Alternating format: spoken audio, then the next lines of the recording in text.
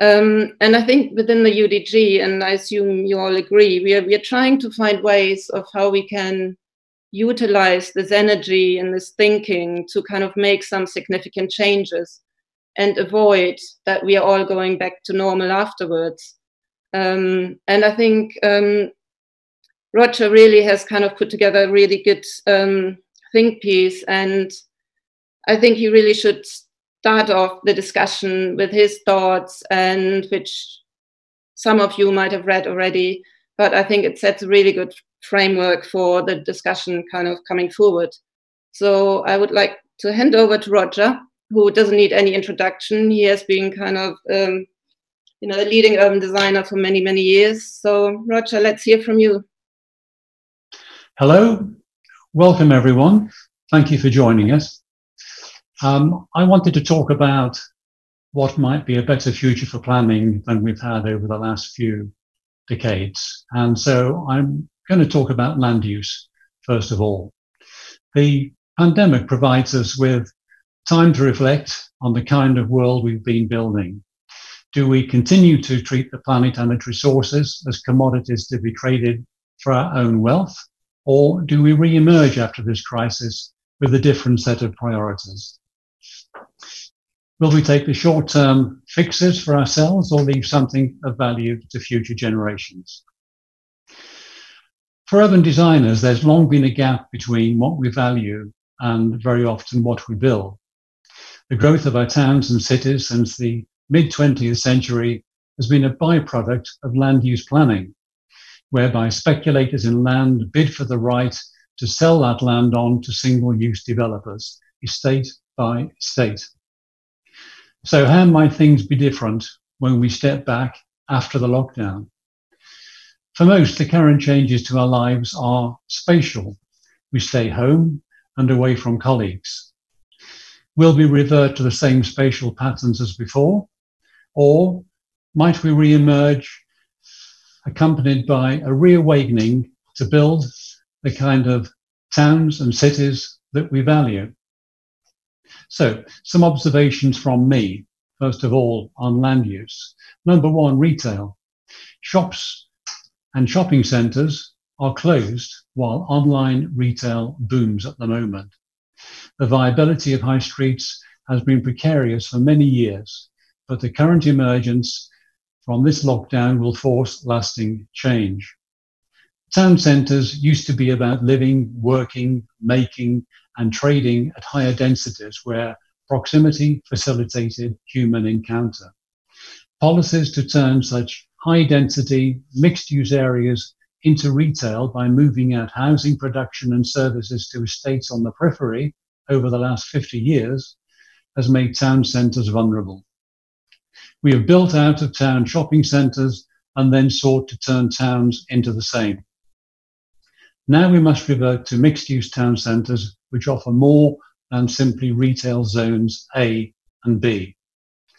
Secondly, offices. The office is also a relatively recent innovation. One of the first purpose-built offices was completed in 1729 to house the East India Company in Leadenhall Street. For most businesses, however, the townhouse provided ideal accommodation and is still good enough for the Prime Minister, and indeed all of us at the moment. With everyone who can working from home, will we ever flock back to offices when we can work from home or out of a cafe? Third, housing. Much new residential will move back into towns. New housing will also need to have higher space standards than today if they are to be used as our offices and workshops as well as homes. Housing in the UK has the meanest space standards in Europe, and if that building stock is to serve us in the future, it must be more flexible. Miserly space standards build in obsolescence. Long life, loose fit must be the mantra. Fourth, movement. We are finding other ways to work and engage rather than travelling around. Nothing new, perhaps, but the enforced use of the internet rather than old-fashioned heavy infrastructure means that few will choose to go back to the daily commute.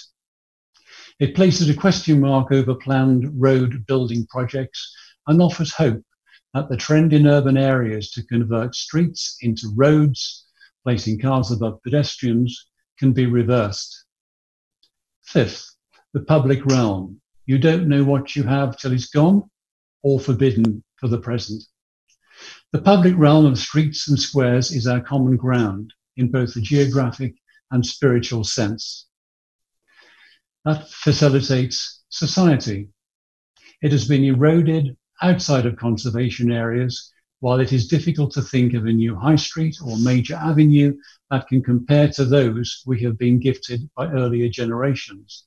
The creation of a meaningful and memorable public realm must again be at the centre of planning, not an afterthought. Six, parks, urban parks, as distinct from the 40% green infrastructure that accompanies new strategic housing sites and is usually comprised by the bits that are difficult to build on, are valued the more when their use is restricted. Landowners don't compete to build parks, so that is the job of planning. So against all this hugely increased need for flexibility, what of land use planning? Well, I'd suggest that land use planning is dead. There is no longer much point in zoning land for different uses. A local plan which is based on fixing land uses in different locations is no longer relevant in this new age of mixed and flexible use. A new kind of local development plan is needed, which focuses upon movement structures and the public realm.